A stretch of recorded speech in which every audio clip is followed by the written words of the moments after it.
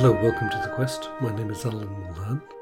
We continue our exploration of Jung's answer to Job by focusing on the final 6 chapters.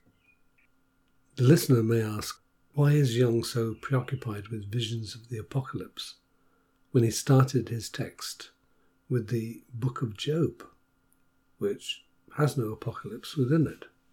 The answer is that Jung believes God needs to enter into humanity, but it is inevitable that his dark side enters also.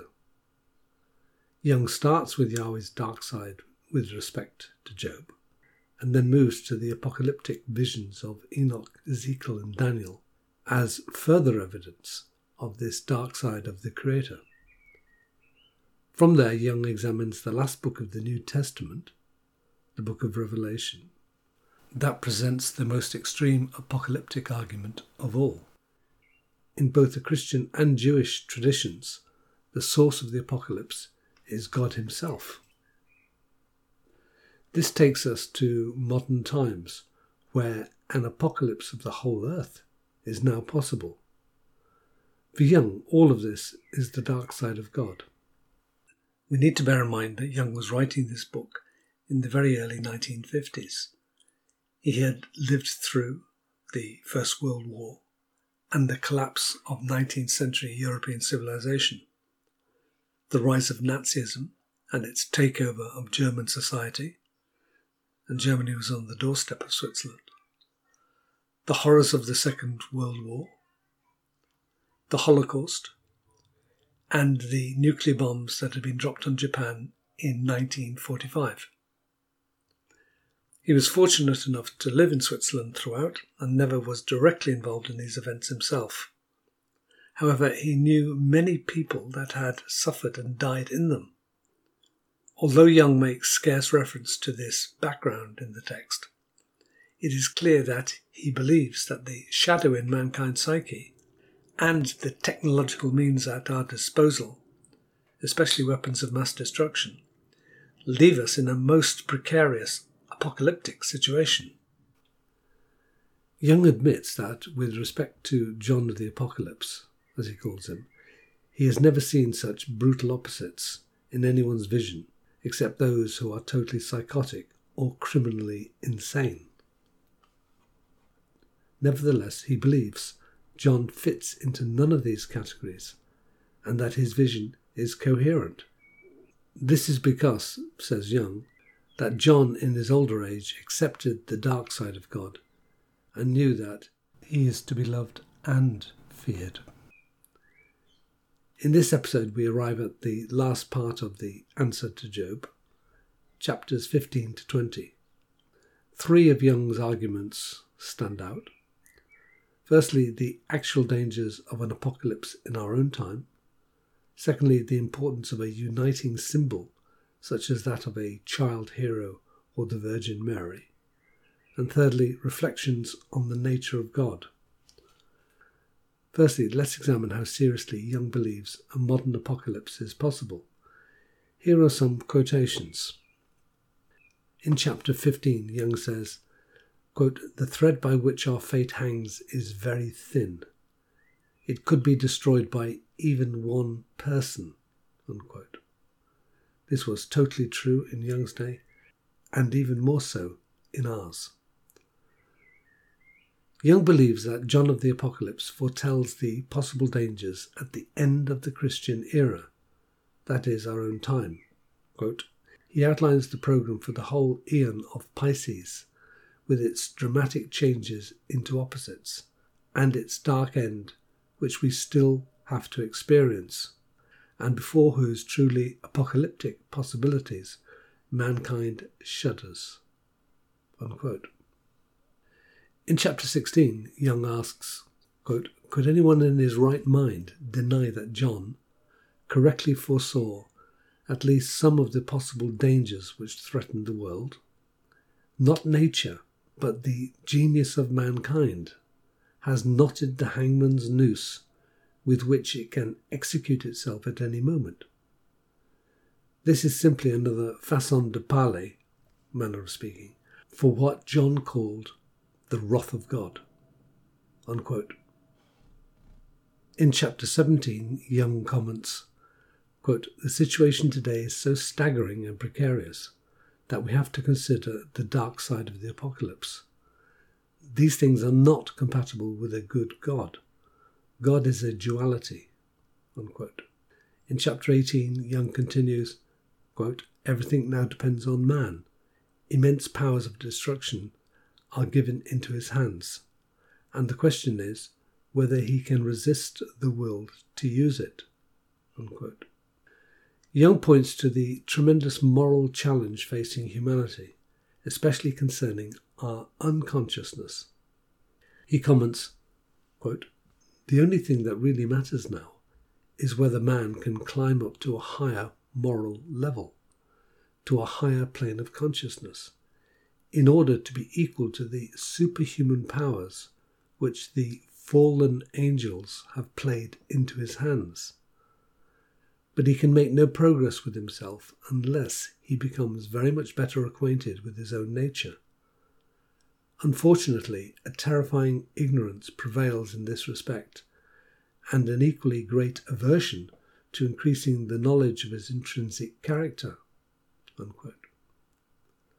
Speaking more directly, he comments, quote, "Since the apocalypse," from the book of Revelation, "we now know again that God is not only to be loved but also to be feared. For the dark God has slipped the atom bomb and chemical weapons into his hands and given him the power to empty out the apocalyptic vials of wrath on his fellow creatures." Unquote. And finally, he introduces the amazing idea that some kind of gnosis might be possible by facing up to this terrible possibility of an apocalypse. Quote, "Since he," that is man, "has been granted an almost godlike power, he can no longer remain blind and unconscious. He must know something of God's nature and of metaphysical processes if he is to understand himself and thereby achieve gnosis of the divine." Unquote. We are left in no doubt that Jung believed in the probability of an apocalypse in the second half of the 20th century. We also know from Marie-Louise von Franz, his student and collaborator, that on his deathbed in 1961, Jung told her of visions in which vast parts of the earth were devastated, but he added, "Thank God it was not the whole earth." On the more hopeful side, let us next look at what Jung meant by a mediating symbol. When facing the dark side of the apocalypse, we may be able to see a duality of God. This duality is an antinomy or union of opposites. From the tension of the opposites of light and dark, good and evil, a third irrational symbol may arise. For example, that of a child hero or the squaring of a circle. This is more to do with the spirit of love and wisdom, suggests Jung, rather than destruction. Jung believes that mankind will hardly be capable of doing this on its own, without higher help. As it were, mankind requires an advocate in heaven, such as the child hero, who brings the healing and wholeness to the fragmentary human being.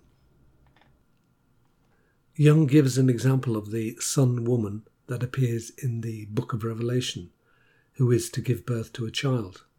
He says that such images are also widely found in the literature on alchemy, in which all the symbols of the sacred marriage and the sun, S-O-N, are clearly portrayed.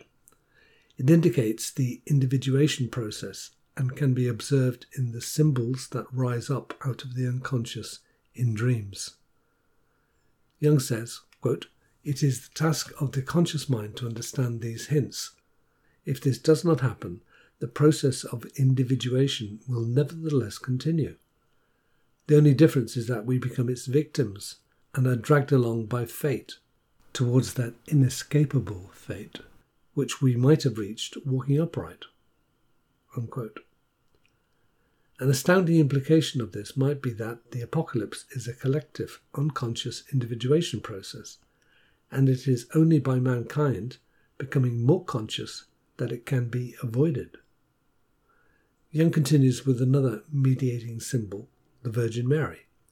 He says, quote, "In recognition of this truth and inspired by the Holy Ghost, the Pope has declared the Assumption of the Virgin Mary, which is the most significant event since the Reformation. It is the anamnesis, or recalling, of Sophia." Unquote. Jung must be referring to events purely in the Catholic Church or Christianity, since this can hardly be the most significant event since the Reformation. Here he shows his radically esoteric mysticism.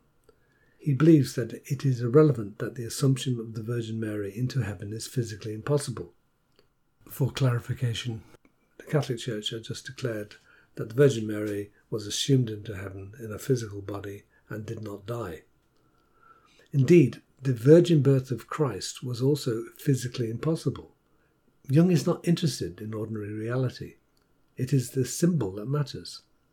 The Assumption of the Virgin Mary is, he says, quote, "the deep longing in the masses for an intercessor and mediatrix to compensate for the truly apocalyptical world situation today." That's in 1952. Unquote. It is the need for an archetype, then, and renewed hope. Jung especially fiercely criticises the Protestant churches for being unable to see the natural development of the symbol and archetype in general, and how they stick rigidly to the doctrines of the past. He praises the Catholic Church, which points to the hieros gamos, the sacred marriage in the heavens. Again, Jung's alchemical theology is extreme. Most Catholics would be scandalized to think that the Assumption of the Virgin was to bring about a sacred marriage in the heavens, consummate it, and have a saviour child. In his letters, Jung says that the reception of his book in 1952 was pure poison. One can see why. Jung insists that the Assumption of the Virgin and a sacred marriage point to the individuation process. He repeats, quote, "that this can be observed clearly in dreams, and one can read about it in the Hermetic philosophy from the Middle Ages. The parallelism between the symbols is astonishing to anyone who knows both the psychology of the unconscious and alchemy." Unquote. Finally, we come to Jung's reflections on God, and things don't get any easier. Many parts of the answer to Job are difficult to understand. While Jung's comments on Yahweh are comprehensible, this is hardly the case when he considers God more abstractly. One needs to remember that he did not intend to write a highly argued book. It was more like a personal testament that flowed out of him. Throughout it, he is speaking, as I've mentioned, in many voices. And by the end of the book, this multiplicity of tongues intensifies. He often said that all the archetypes were symbols and were ultimately mysterious. Being a symbol does not mean something is illusory or not true. Archetypes lie far beyond the conscious realm and can only enter into consciousness through symbols. Jung says, quote, "you cannot approach the archetype objectively because it can only manifest through our psyche." Unquote. The symbol embodied in the God image, the most complex symbol of all, takes many forms in the different world religions, in the visions of different mystics, and in the world's spiritual literature. It also acts out from within our unconscious. The God archetype evolves as our consciousness develops. God is part of us, but at root is completely mysterious. The last sentence of Answer to Job puts it like this, quote, "that is to say, even the enlightened person remains what he is, and is never more than his own limited ego before the One who dwells within him, whose form has no knowable boundaries, who encompasses him on all sides, fathomless as the abysms of the earth and as vast as the sky." Unquote. Trying to summarize Jung's views on God is difficult. Two thoughts came to mind as I paused in front of this task. The first was, God is a work in progress. And the second was, God is a contradiction in terms. We can expect that Jung will give contradictory impressions or statements on this most elusive of subjects. Quote, psychologically, the God concept includes every idea of the ultimate, of the first or last, the highest or lowest. The name makes no difference. Unquote. So therefore, God is both good and evil also. A recurring theme through the text is, quote, to believe that God is the summum bonum, the total good, is impossible for a reflecting consciousness. If you do not lodge the antinomy, that is, good and evil, in God, then God is all good and mankind is all bad. Antinomy is this union of opposites. Man has to identify with a good God or identify with being bad. It follows from this argument that it becomes necessary to place the antinomy in the God image itself and not to split it. Another theme is that God is the unconscious and wishes to create, but also oppose consciousness. Quote, the God concept, as the idea of an all-embracing totality, also includes the unconscious. It includes the objective psyche, which so often frustrates the will and intentions of the conscious mind. Unquote. Jung is acutely aware of an intense drama between God and man, between the conscious and the unconscious. At these times, he seems to identify God with the unconscious, which has created consciousness, but which at the same time opposes its emergence. He says, the unconscious wants to flow into consciousness in order to reach the light, but at the same time it continually thwarts itself because it would rather remain unconscious. That is to say, God wants to become man, but not quite. Unquote. He continues that God wishes to enter into humanity, but this is a contradictory process. God wants to become man and still does. The unconscious aim is both to divide and to unite. God forces man to harmonize and unite the opposing influences to which he is exposed from the unconscious. Unquote. But after Jung has identified God with the unconscious, then he says the opposite, that God is the archetype of wholeness, or the self, and is a specific part of the psyche. So from this point of view, God can't be the totality because he is a specific archetype within it. He explains, quote, it is only through the psyche that we can establish that God acts upon us, but we are unable to distinguish whether these actions emanate from God or from the unconscious. We cannot tell whether God and the unconscious are two different entities. Both are borderline concepts for transcendental content. But empirically it can be established that there is in the unconscious an archetype of wholeness, which manifests itself spontaneously in dreams, and a tendency to relate other archetypes to the centre. Consequently, it does not seem improbable that the archetype of wholeness occupies as such a central position which approximates it to the God image. The archetype produces symbolism, which is always characterized and expressed by the deity. These facts make possible a certain qualification of the above thesis concerning the indistinguishableness of God and the unconscious.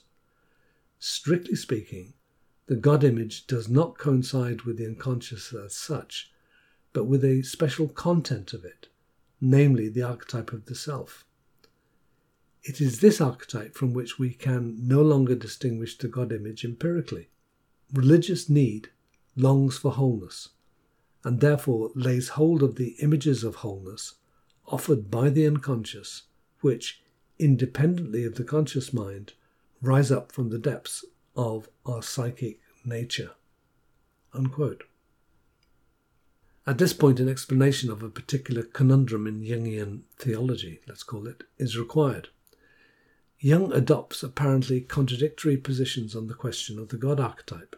Sometimes he argues that it is the totality of the unconscious, and sometimes that it is a specific and central component of the unconscious, as it were a central ordering principle around which the disparate other archetypes, the mother, the father, the child, etc., may find their greater meaning. So the conundrum is the archetype of the self, that is the God archetype, a specific component of the unconscious or the totality? One is reminded of an ancient aphorism: God is an infinite sphere, whose centre is everywhere and whose circumference is nowhere. Perhaps there is some level in which both sides of this conundrum are true. In our next episode, I will respond to some of the most pressing questions that arise from Jung's intriguing work. These will include: if the dualism of good and evil is contained in God, then what is the point of the individuation process in human beings? Why is there no real history or sociology or political science in Jung's work? Can one examine the history of apocalyptical theory without referencing this material side of reality? How can God be a personality, as he appears to be in the book of Job in the Bible? Does Jung take this seriously? Is there another interpretation of the book of Job in the Bible besides Jung's? How can God be the archetype of the self? Is God separate from us? Does not the theory of evolution change all our supposed understanding of the Bible? Is what Jung is saying compatible with the theory of evolution? How is it possible that God can be equated with the unconscious? How can the archetype of the self be both a specific archetype, as it were a component of the psyche, and at the same time the totality of the psyche? I will also summarise what we have covered in Answer to Job, a book with difficulties like the abysms of the earth and ideas as vast as the sky.